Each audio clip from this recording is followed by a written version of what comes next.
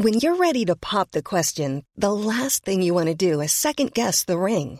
At BlueNile.com, you can design a one-of-a-kind ring with the ease and convenience of shopping online. Choose your diamond and setting. When you find the one, you'll get it delivered right to your door. Go to BlueNile.com and use promo code LISTEN to get $50 off your purchase of $500 or more. That's code LISTEN at BlueNile.com for $50 off your purchase. BlueNile.com, code LISTEN. If you're struggling to lose weight, you've probably heard about weight loss medications like Wegovy or Zepbound, and you might be wondering if they're right for you. Meet PlushCare, a leading telehealth provider with doctors who are there for you day and night to partner with you in your weight loss journey. If you qualify, they can safely prescribe you medication from the comfort of your own home. To get started, visit plushcare.com/weightloss. That's plushcare.com/weightloss. plushcare.com/weightloss.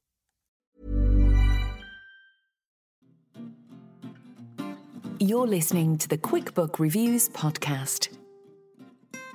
Brighten your day with a book. Hello, my fellow bookworms. This is Philippa from QuickBook Reviews. How are you all? I am fine, although this is the third time I have recorded this. Just having a few technical issues with noises in the house from other members of my family. I bring you the benefits of recording in lockdown. Anyway, never mind. All's well here. Are you all okay? I hope you are.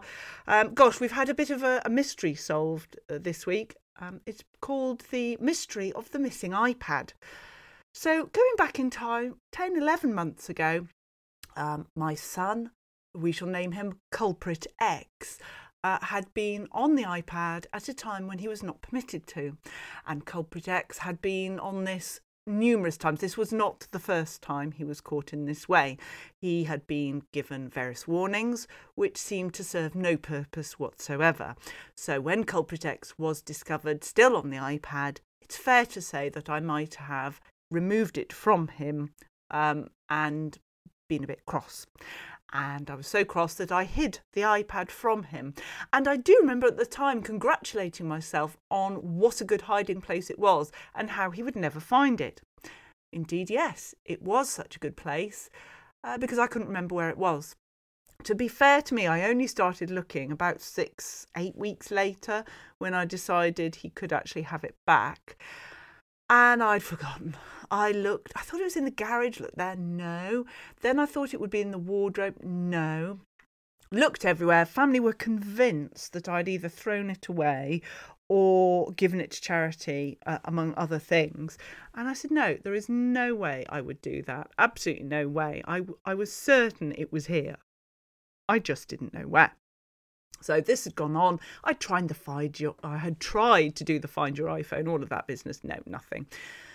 So scroll forward in time to a few days ago when Culprit X was complaining of a bit of a tummy ache. Nothing serious, but I said, right, let's get a hot water bottle out. Now, I don't know what it is. These days, you don't just get a hot water bottle. It comes with this sort of knitted outfit that it sits in. We never used to have that when we were kids. I mean, if we got burnt, if we got scolded on a hot water bottle, well, more fool us for not being careful. Whereas these days, anyway. So I went and reached for the hot water bottle in its knitted outfit and reached in to get the hot water bottle out. And what came out was not a hot water bottle, but it was the iPad. And I do actually now remember having to widen the neck of this knitted thing to force the iPad in. In my anger at the time, it was done quite easily, but I do remember that and thinking, as I say, oh, this is such a good place, he'll never find it, because boys are never going to get a hot water bottle out. So there it was. It was found, it was located. And it's incredible because now things look so much bigger. Instead of watching something on my phone, I can watch it on the iPad. Yes, you're right. I have taken over control of the iPad. Thank you very much. But things are so much bigger. It's incredible. So there we go. The case of the missing iPad has been solved, and that's all very good. And what else is good is we've got some great books to talk to you about. I have already talked to you about these books twice already, but as I say, due to technical reasons, I'm talking to you about them a third time. And I made mistakes first time as well, so let's hope this is seamless. It won't be, but anyway, we can hope. But the books I'm going to talk to you about today are The Marlowe Murder Club, Robert Thorogood, The Firm, John Grisham, Containment by Vanda Simon, Agent Running in the Field, John le Carré, and Wondersmith by Jessica Townsend. Quite a selection, quite a collation there for you. And let's just get straight into it. The first book, sorry for all the background noise while I get the books back in the right order, because as I say, third time lucky, and I still got it wrong. The Marlowe Murder Club is written by Robert Thorogood. Robert is very well known. He came up with the original idea for Death in Paradise, which is a very sort of famous series on BBC TV.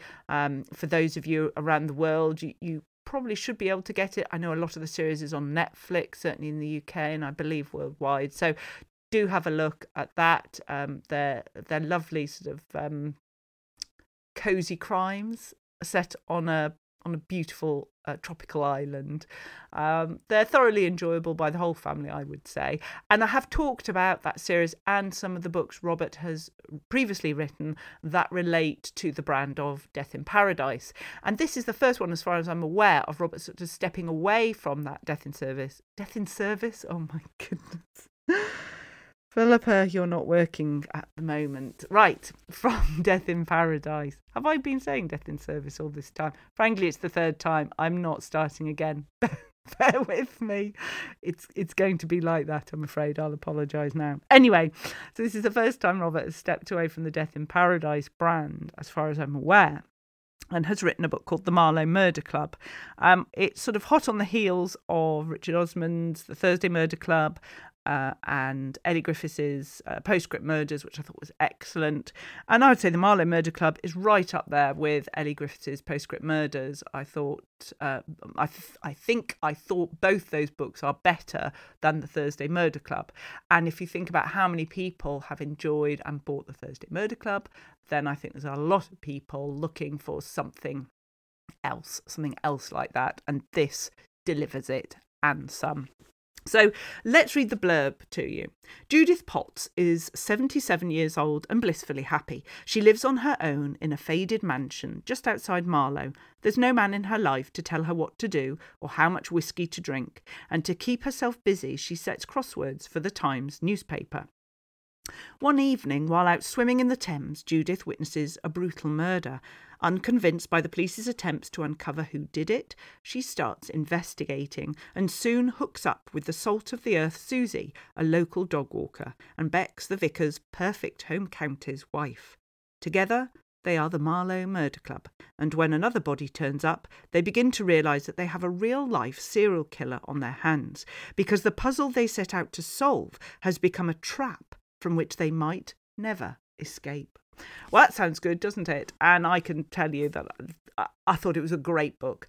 I like the inclusion of the location by the river and what that added to the story. I love the fact that she designs these crosswords. I like the fact that she's a strong character, different, and that she sort of joins forces with these other two women. I just thought it was really good. It's a good read. It's not so scary that you're going to stay up at night sort of quaking under the bed sheets, too scared to go to sleep. I just thought it was a great crime mystery, and one that I think a lot of people will enjoy. Really good, really fresh, and I hope there's more. So I think we need to talk to Robert and find out more about how he came up with the idea for the book, what the process was, all sorts of things. Let's talk to Robert now, shall we? So Robert, thank you so much for joining me today. I really appreciate it. Oh, no, thank you very much for having me on. I'm very excited. This is my first interview, my first radio interview at all about the book. So let's see how it goes. Well, first of all, what a book. I thoroughly enjoyed it. I'm holding it up. I don't know why, but I'm holding it up. It was a joy to read. It really was. Oh, thank you, Philippa. That's very kind of you to say. You spend months and months writing it and you get really ground down by the process and it's wearisome and it's lonely And it's really strange eventually it going out into the world and then having people respond. It's sort of a dream come true. So I'm thrilled you liked it. When did you write the book? Has it been delayed because of COVID in terms of being published, or was it written during that time? No, I was very lucky in that I was the timing fitted quite naturally with COVID. I came up with the idea about 3 or 4 years ago.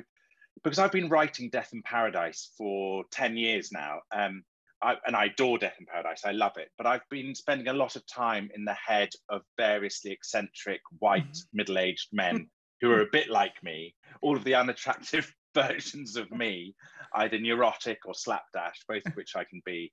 And I wanted to write a story where women were the heroes. You know, I grew up adoring Miss Marple, more so perhaps than Poirot, although that's sacrilegious to say. And so I wanted to do a story where there were women who were the detectives, where they solved it without reference to any men, and they got to be the heroes of their own story. And I was lucky enough to have a publishing deal, and they were wanting another Death in Paradise novel. So I've written a series of standalone Death in Paradise novels. And I said, look, I just want to write about these amazing women. I'm going to set it in Marlow, which is my hometown where I live, because the last thing I did was Death in Paradise, and that involved getting on an aeroplane, traveling to the other side of the world to do research. I want to do research walk out my front door, turn left, turn right. That's the research.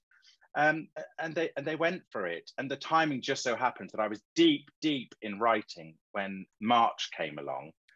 I also had to, avoid Richard Osman's book, which I had subsequently discovered was being published with an essentially identical title and pitch. And I have read his book; it's absolutely brilliant and very, very. It's different enough from mine that you could read both and enjoy both. He has alternating chapters from different points of view, different characters, doesn't he? Whereas mine is just a more standard authorial voice following Judith in particular, but a few of the others. But I think there's a few of that genre now. It's a new genre in a way, because we've got... it's not a new genre. It's old as the hills. Well, it's Agatha Christie. Well, look, I got the inspiration for my title from Agatha Christie wrote a book that was published under the name The Tuesday Murder Club. So Richard Osman and I have both stolen, I think, a little bit from Agatha Christie. But I love seeing a resurgence in the genre. I love seeing how popular Richard's book is, because I've been reading, light-hearted murder mysteries my whole life. And I get frustrated that amongst the gang who love this sort of stuff, we all love it and we talk about it. But in the wider world, it's considered broadly naff, isn't it? People don't think it's a proper genre, really, like hard crime is. You bang a woman over the head and bundle her into the back of a boot of a car, and that's proper writing. Whereas, I don't know, stab someone in their bed and then leave a medallion in their mouth. That's considered silly somehow. They're both murders. But I think the demand is there because, it's obvious from how Richard Osman's book has done. Also, there's Ellie Griffiths, the Postscript Murders. That's another one of this. And I think you're going to see huge success with your book. But I was interested in what you were saying about wanting to write strong women. And actually, I thought, yes, it was great to read that. But it made me think about Death in Paradise and how actually your females there are very strong. It's normally the men... in whatever I've seen. It's a funny one, isn't it? We in 2021, we're very careful about what we are allowed to write about and what we aren't. So I have been, I naturally, when I came up with Death in Paradise, wanted to write about the male condition. I wanted to write about a middle-aged man who was struggling in his work, who needed to go somewhere to be cured. That's how we've always thought of the heroes, the white detective who gets sent out to the Caribbean. They're broken in some way. And then they get to the Caribbean and we put a team around them of talented police officers and friends and mentor figures, key workers, frankly, considering some of our leads. And then they mend them. But it meant that I was always telling essentially stories from a male point of view. And I grew up surrounded by very, very strong and feisty women. My great aunts, my grandmother, I've married to a super feisty woman. I love the stories, the way women behave when they're together, how raucous and ribald they can be.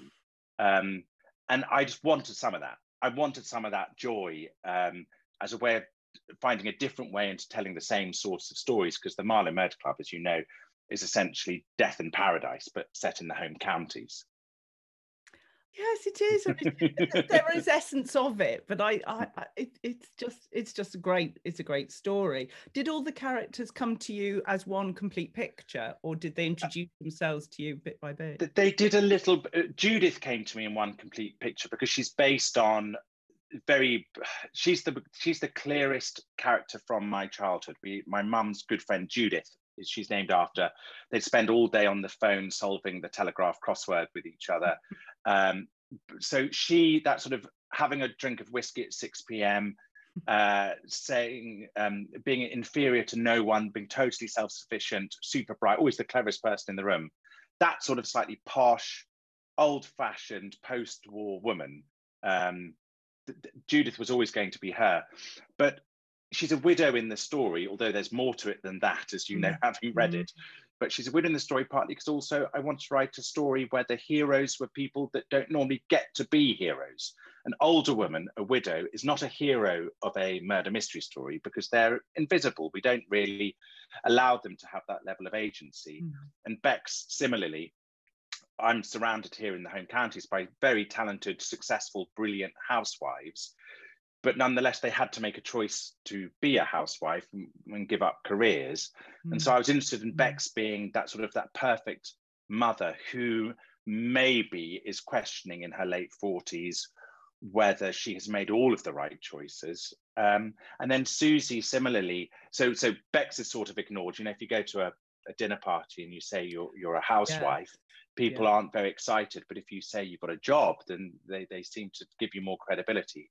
And then Susie is the person who I think is the most heroic type of woman, which is the single mum. You know, the single mums we know, we've got kids, and so we know some single mums, no single dads, which is worthy of comment, or at least noticing as we pass through. And the one who I based it on attends every single parents' meeting, goes to every show, drops off, picks up, has food in the house, still holds down a job, raises her 2 kids. And again, this is a hero in our society and is recognized as such. You know, people down the street know that these people are amazing.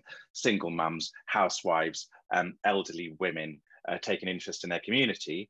But we don't really allow them to be heroes of books, do we? So I just thought that would be my little, it's not seditious, but that was my rule was I would find women who don't normally get to be heroes. There's a 4th woman as well, Tanika, who is sort of very much like my wife, which is to say the sandwich generation who's raising kids, holding down a career, and is also, because she's female, expected to look after her dad, because her dad's husband has left or died, I don't remember. Anyway, her dad's husband, her dad needs looking after. And Tanika has got brothers who could be helping out, but they don't help out because they're not a woman. So that was sort of my thinking behind it all. I make it sound very mathematical and slightly process driven. And once the characters are in the story, hopefully it's quite an organic process to read it. But when I was constructing the story, I wanted different types of women to represent different types of women I knew. Yes, and I think it delivers that and some. With the resolution, was that always, and yes, good resolution, not saying anymore, but was that always how it was going to be, or did the story actually change as you were writing it? 50-50. I had a sense of where I was going with it, but if I'm honest, I worried it was going to be lame. When you do a murder mystery, you just don't know. You have this idea. I mean, this is my theory of how Agatha Christie wrote, so I don't see how else she could have written, and I do exactly the same. I know other murder mystery writers would do the same, is you kind of have to start with the reveal at the end. You have to start with the magic trick. What is the surprising reveal about the killer? So I had a sense of what the resolution, as we're going to call it euphemistically, was going to be. But I was very pleased that when I got there, which was about 1.5 years after I'd pitched it and then written a treatment, and all along you're going, I don't know, is it going to work? Is it going to work?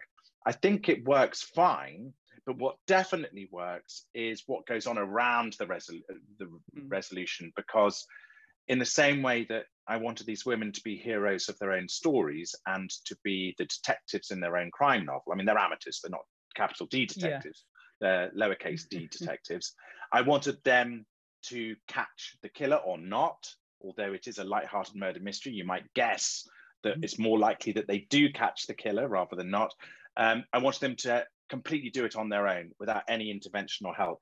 And I think I was the actual whole the scene of the ending, I think, has come out rather well. I was very pleased with how it came out in the end. Do you think you could have written this as your first piece of writing? I mean, I know we talk about Death in Paradise, but there's a lot more of writing that you've done apart from that. But could this have been the first piece of work, or do you think it's an outcome of all that you've experienced? I think that's a brilliant question, and you're absolutely right. No, I couldn't have done it first.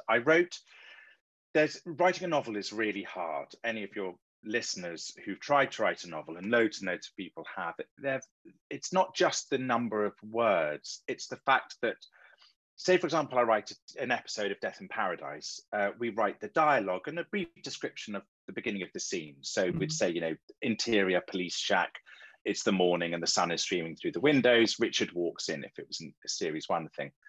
And to write a 60-minute episode can take, you can do it in a few days, but actually a couple of weeks, 3 weeks, because you're not talking about a huge amount of words. And in murder mysteries, you quite often realize that you've got the wrong order of suspects, or you've revealed something you shouldn't have revealed. So you're constantly changing, which in Teleland is easy peasy. But when you've got 80,000 words and you realize that you've got the wrong killer, or you realize that someone who appears to be ostensibly a good character turns out to be bad. No, they should ostensibly be a bad character who turns out to be worse, or whatever. In order to just lift the blocks of the story and to keep trying to work on it, takes forever. It was so hard. And I wanted to learn how to do that through writing the standalone Death in Paradise novels, where I was at least allowed characters that I'd written for before, a setting that I knew reasonably well. And I absolutely, after having written 4 Death in Paradise novels, thought to myself, I think I'm ready to give it a go at doing this in a new story with new characters. But it did involve heroically large amounts of rewriting that took weeks and weeks and months, just because every time I went wrong, it wasn't just a quick find and replace or on a character title or rewrite a few scenes. It was rewriting tens of thousands of words. So the finished book, which I hope is a breezy, effortless read, was just a pain. It was blood, sweat and tears. Yeah, it was just hard work. It was really, really tough. So I'm glad I had the practice. I mean, as much as anything else, I know now that I will finish. The biggest fear of writing a novel is the fear of, will I ever get to the end? What if I just don't? Because every day you're going, I don't have to write. I could just take the day off. That little voice is horrible. I mean, I can see this on the TV very, very easily. Presumably that's already been discussed. Well, I hope so. I mean, I don't know. One of the joys of trying to write a novel is writing less televisually, if you see what I mean. Because my day job for many, many years, I mean, for the last 10 years, just on Death in Paradise alone, is about telling stories through images. I actually, if I'm honest, really struggle to tell stories that aren't slightly shaped like television stories, if you see what I mean. And one of the joys of the book and writing the books is learning how to give characters an interior monologue. Because, for example, on the telly, the actor provides the interior monologue because they can look pained or worried, and you can see what they're thinking, but you don't write it. So to have access to that is very exciting, but it is, I recently went through it and I realized I've written it in 5 parts. It's basically the book I've just written is a 5-hour-long serial, 5-part hour-long serial, 5 hours in total, because I just can't help myself. You know, there's a rhythm to the way I tell stories now that does have cliffhangers, and you know, I try to put in as many actual genuine cliffhangers as possible because I just can't help it. It's how I think now. Yes, I'm very intrigued to see it on the screen and to see who Judith would Well, play. let's see. I mean, I don't know. Let's see how the book goes. Let's see if Telly wants to make it, and let's see if we can. I mean, I'll be honest. There are a lot of actors who would be amazing as Judith, but fingers crossed. Who knows? One day the actor will appear on our TV screens playing Judith, and it'll be amazing. But for the moment, let's just get the book out. What you're saying is calm down, Philippa. No, calm down me as well. No, I think I can see it happening. I really can. So you wrote the Marlowe Murder Club to sort of have a standalone, have a fresh book away from Death in Paradise. Would you then be drawn to writing a follow-up to that, which would be amazing? Oh, yes. But you're not now in the groove of single books. No, I'm going to do the follow-up. I'm planning it at the moment. The sort of the joy of doing the Marlowe Murder Club made me fall in love with all of the characters. So I'm not leaving them alone. No, I'm struggling a bit at the moment with what the second album should be about, in effect, because with the first book, there was quite a lot of backstory, with a pilot episode, with the first book in a series. You've got all of this backstory that you trickle through, and Judith in particular has quite a punchy backstory. And so for book 2, I've got to sort of work out how much we carry on with that, what other characters we could bring in. So I'm in the mulling and thinking stage where it all feels quite exciting, and I haven't made any mistakes yet because I haven't written anything down yet. And you're not tempted to move to a completely different genre at all, completely different, I don't know, mid-grade or horror, poetry, comedy? I mean, there's comedy in this. Horror, poetry. Well, it's kind of you say yes. The thing is that it's a quest, isn't it? They say, don't they, that writers always tell the same story over and over again, and I think there's some truth in that. And so the quest that I am on is to try and write as good a murder mystery story as I can. There are other ways of telling stories that I have done. Last year, I wrote a TV series for Sky called Trackers, which was quite a hard-boiled crime spy thriller with swearing and nudity and sex and all of these things that we'd never get in a Death in Paradise world, or indeed in a Marlowe Murder Club world. So they do appeal, but the thing I'm trying to, it's like many years ago, I got employed to make a chair, and I just want to learn how to make the best chair I can. And so that's how I feel about it. And I think you see it with Anthony Horowitz, not to compare me to him, but you see how over the years he's trying to perfect and explore what a golden age murder mystery story is in 2021 or in 2020 or whatever. And that I find endlessly fascinating. So as long as I've got the itch, I can't help myself. I'm a recidivist. I keep going back to wanting to tell another story with an improbable killer and a group of talented people trying to catch that person, him or her, whoever it is. So if you're at a cocktail party, imagine geez, yes. Yeah, it's been a while. Talking to you is the closest I've come to a cocktail party since March. I should have sent you a martini in the post, but anyway. Maybe not. So you're at a cocktail party and someone asks you what you do. What would your immediate response be? Author, writer, screenwriter? I'm a writer. You're just a writer. Just a writer. Yes. I think so. It's writers tell stories in different mediums. With the TV show, it's a gang show. There's script editors and script producers. I was doing it only yesterday, in fact, where you all meet up in a room or virtually in a coronavirus world, and you talk about how you could do Death in Paradise episode. What world could it be set in, who the suspects would be, what could be a great reveal at the end, any twists and turns, and that is writing in a team. But then so is writing on your own with a book, which is much more authored, obviously, because there you are left alone for months at a time, and you are boss. In TV land, you're never quite boss, because there might be a hurricane, or we might not get the actor you want, or we might not be able to afford the location you've written. So you're never boss. In the book, you can be totally megalomaniacally in charge, which is very exciting. And it's just storytelling, isn't it? I sort of think it's not much grander than that. I do adverbs and things, which I shouldn't do in the book. So that's different from the TV show. But apart from that, it's just trying to tell exciting stories that make people want to stick with it. And I think you absolutely deliver that. The Marlowe Murder Club, I think, is a great book, and I can't wait to see it just take off, as I'm sure it will. So, Robert, thank you very much for joining me today. Not at all. Thank you very much for being my first interview. How exciting. Well, wasn't that interesting? I just love talking to the authors because everyone is different. Everyone has a different process, a different story.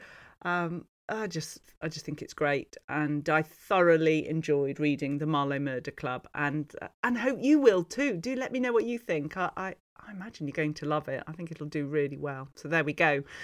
So moving from a book that's just about to be published this week, hopefully, if everything hasn't been delayed. Certainly at the time of recording, it's going to be published this week. So you probably have time actually just to get pre-orders in. It's due to be published on Thursday. So see how you go. It's out any time. So we're moving from a book that is just coming out to one that was published in the early 1990s, would you believe? The Firm by John Grisham. I remember going on holiday about that time, and it seemed like every single person was reading The Firm. Of course, in those days, it was easier to see what people were reading because no one had e-readers at that stage. But it was such a popular book, and there was a film with Tom Cruise in. It's really a book of its time, and I've always held it up as the best legal drama I had read, and I wanted to go back and read it and experience that again. And I did enjoy it, but it made me realise that sometimes I look back at books, at films with sort of rose-tinted glasses, and actually the books, the films aren't as good. They're still great, but they're not the one. And it made me realise that actually when I read a John Grisham now, say, I should view it independently and not bring my impression of what a previous book has been like, and maybe I'd enjoy it more. I mean, I love legal dramas, you know me, love them. But anyway, here's the blurb, which I'm sure you're well aware of. He thought it was his dream job. It turned into his worst nightmare. When Mitch McDear qualified third in his class at Harvard, offers poured in from every law firm in America. Bendini, Lambert and Locke were a small, well-respected firm, but their offer exceeded Mitch's wildest expectations. A fantastic salary, a new home, and the keys to a brand new BMW. Except for the mysterious deaths of previous lawyers with the firm, and the FBI investigations, and the secret files. Mitch soon realises that he's working for the mafia's law firm, and there's no way out, because you don't want this company's severance package. To survive, he'll have to play both sides against each other and navigate a vast criminal conspiracy that goes higher than he ever imagined. So if you haven't read this book before, read it. I think you'll really enjoy it. It's quite a long, stodgy book, but it's great. It made me realise that it wasn't the leader, though, or it was then, but now the sort of the Michael Connollys, the Steve Kavanaghs are definitely ahead. But isn't that the way? Things always evolve. I won't go back and read it a third time, but I'm glad I went back, and I certainly won't keep saying, oh, I think The Firm was better than this book. I will just look back on it fondly and move on. So there we go. Dear, oh dear. And I haven't had any chocolate biscuits today, and I'm coming out with that rubbish. So who knows what else I'm going to say. But yeah, I'm glad I went back to read it. But there won't be a third time. So there we go. The Firm by John Grisham. Now the next book. This was great. Oh, just love this. This is Containment by Vanda Simon. And Simon is spelled Symon. It's actually the third book in a series, but don't worry about it. Just don't. This one's called Containment, and I had no issue with coming in on this book. I didn't feel like I'd missed out on previous stories. I didn't feel there was anything I didn't know or understand. The author is very skilled at helping you. And in fact, I didn't know it was part of a series until I finished the book. I just saw it and picked it up and started reading it and thought, great. Actually, I did think, looking at the cover and the word containment, I thought it was more a sci-fi. but it's not. It's a super crime book set in New Zealand. And I did actually listen to some of it on Audible. And that it raised it even more for me. The narrator's sort of New Zealand accent just allowed me to place it. Well, I can't even call her a narrator. She's an actor, because it was extraordinary what she brought in. And she was the character. She was this main character, Detective Constable Sam. And she really brought so much to it. It helped me envisage everything much more easily. Let me read you the blurb even. Chaos reigns in the sleepy village of Aramona on the New Zealand coast when a series of shipping containers wash up on the beach and looting begins. Detective Constable Sam Shepherd experiences the desperation of the scavengers firsthand and ends up in an ambulance, nursing her wounds and puzzling over an assault that left her assailant for dead. What appears to be a clear-cut case of a cargo ship running aground soon takes a more sinister turn when a skull is found in the sand and the body of a diver is pulled from the sea, a diver who didn't die of drowning. As first officer at the scene, Sam is handed the case, much to the displeasure of her superiors, and she must put together an increasingly confusing series of clues to get to the bottom of a mystery that may still have more victims. It's quite a short book, I think 200 pages, is it? Let's have a look. Oh no, 260. It felt quicker than that. There's a lot of very short chapters, so it's easy to get into and stay connected with. I don't know how many books I've read based in New Zealand.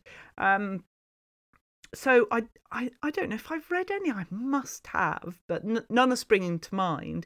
But I liked it. This Detective Constable Sam Shepherd, she's someone I would want on my team. She's strong, she's independent, she's gutsy, but she's human.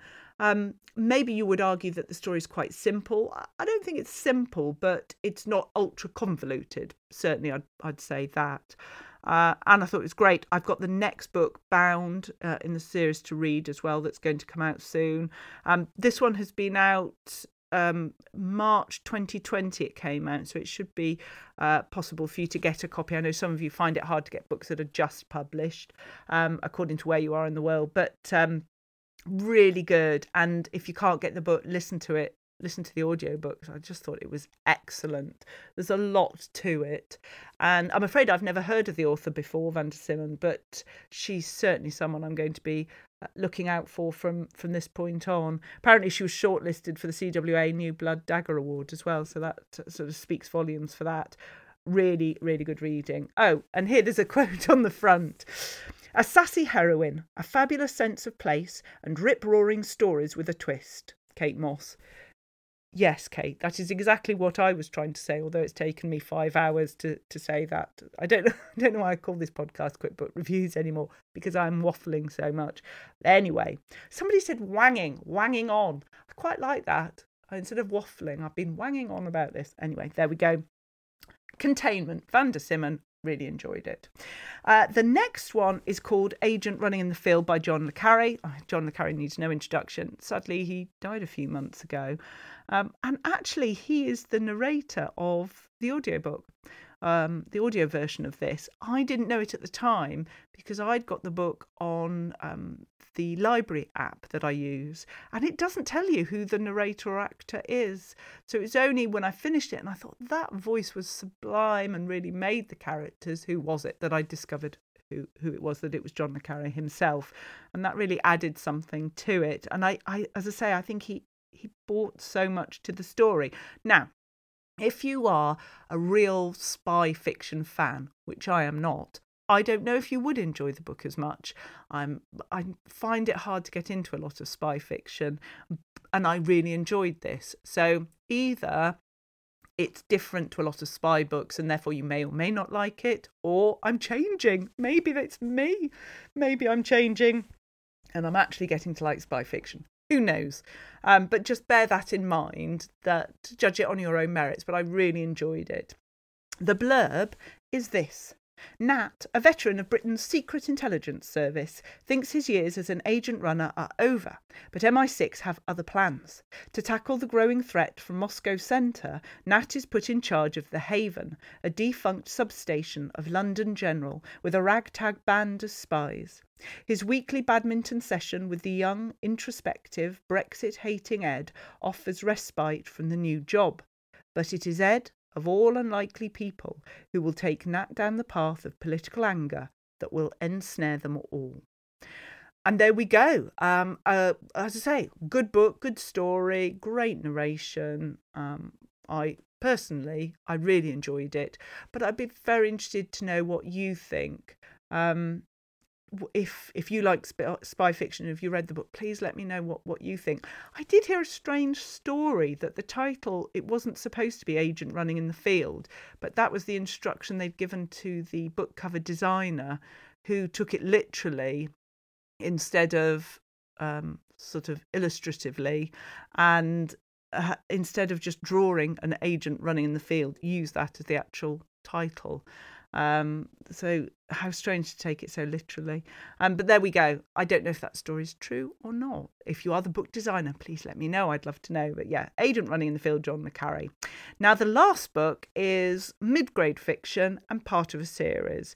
This book is called Wondersmith by Jessica Townsend.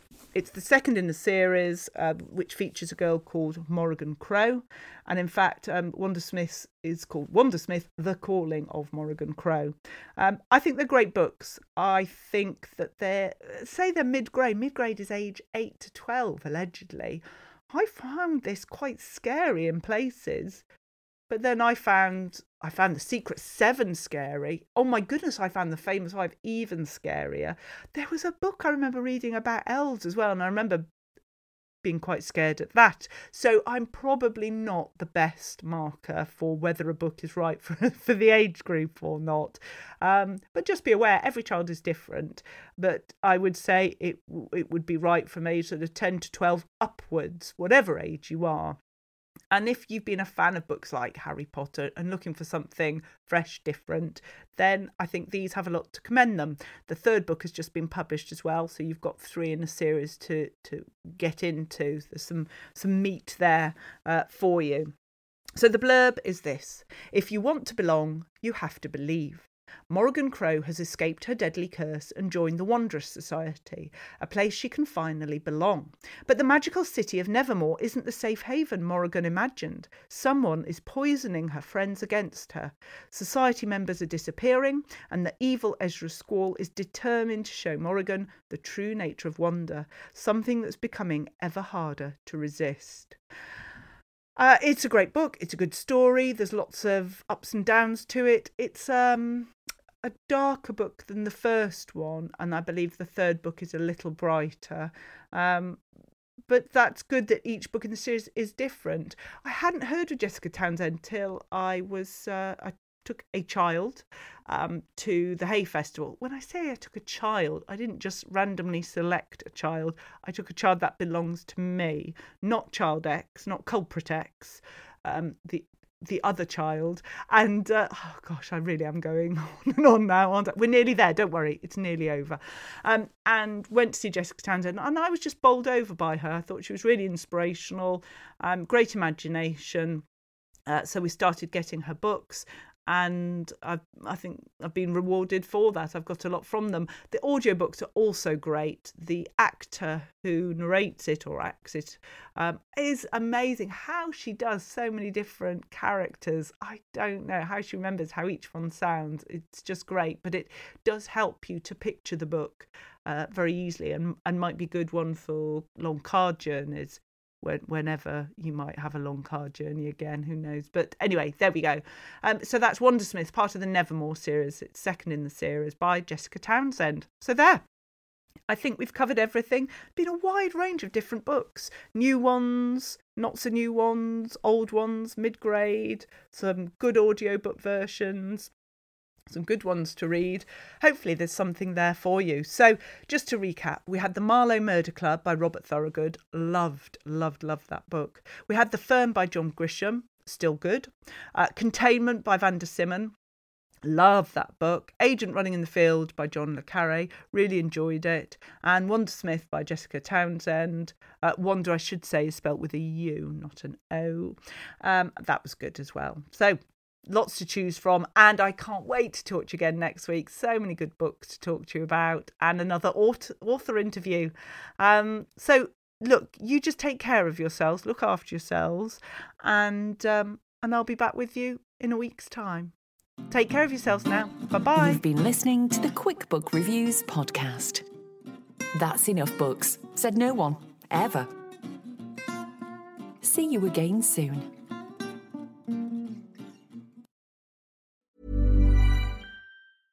Cool fact, a crocodile can't stick out its tongue. Also, you can get health insurance for a month or just under a year in some states. United Healthcare short-term insurance plans, underwritten by Golden Rule Insurance Company, offer flexible, budget-friendly coverage for you. Learn more at uh1.com.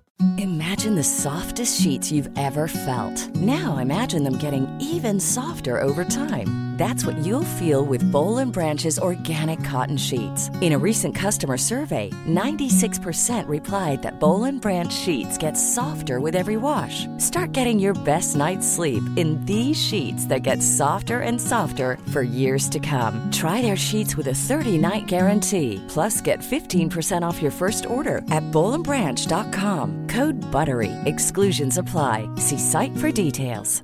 Even when we're on a budget, we still deserve nice things. Quince is a place to scoop up stunning high-end goods for 50 to 80% less than similar brands. They have buttery soft cashmere sweaters starting at $50, luxurious Italian leather bags, and so much more. Plus, Quince only works with factories that use safe, ethical, and responsible manufacturing. Get the high-end goods you'll love without the high price tag with Quince. Go to quince.com/style for free shipping and 365-day returns.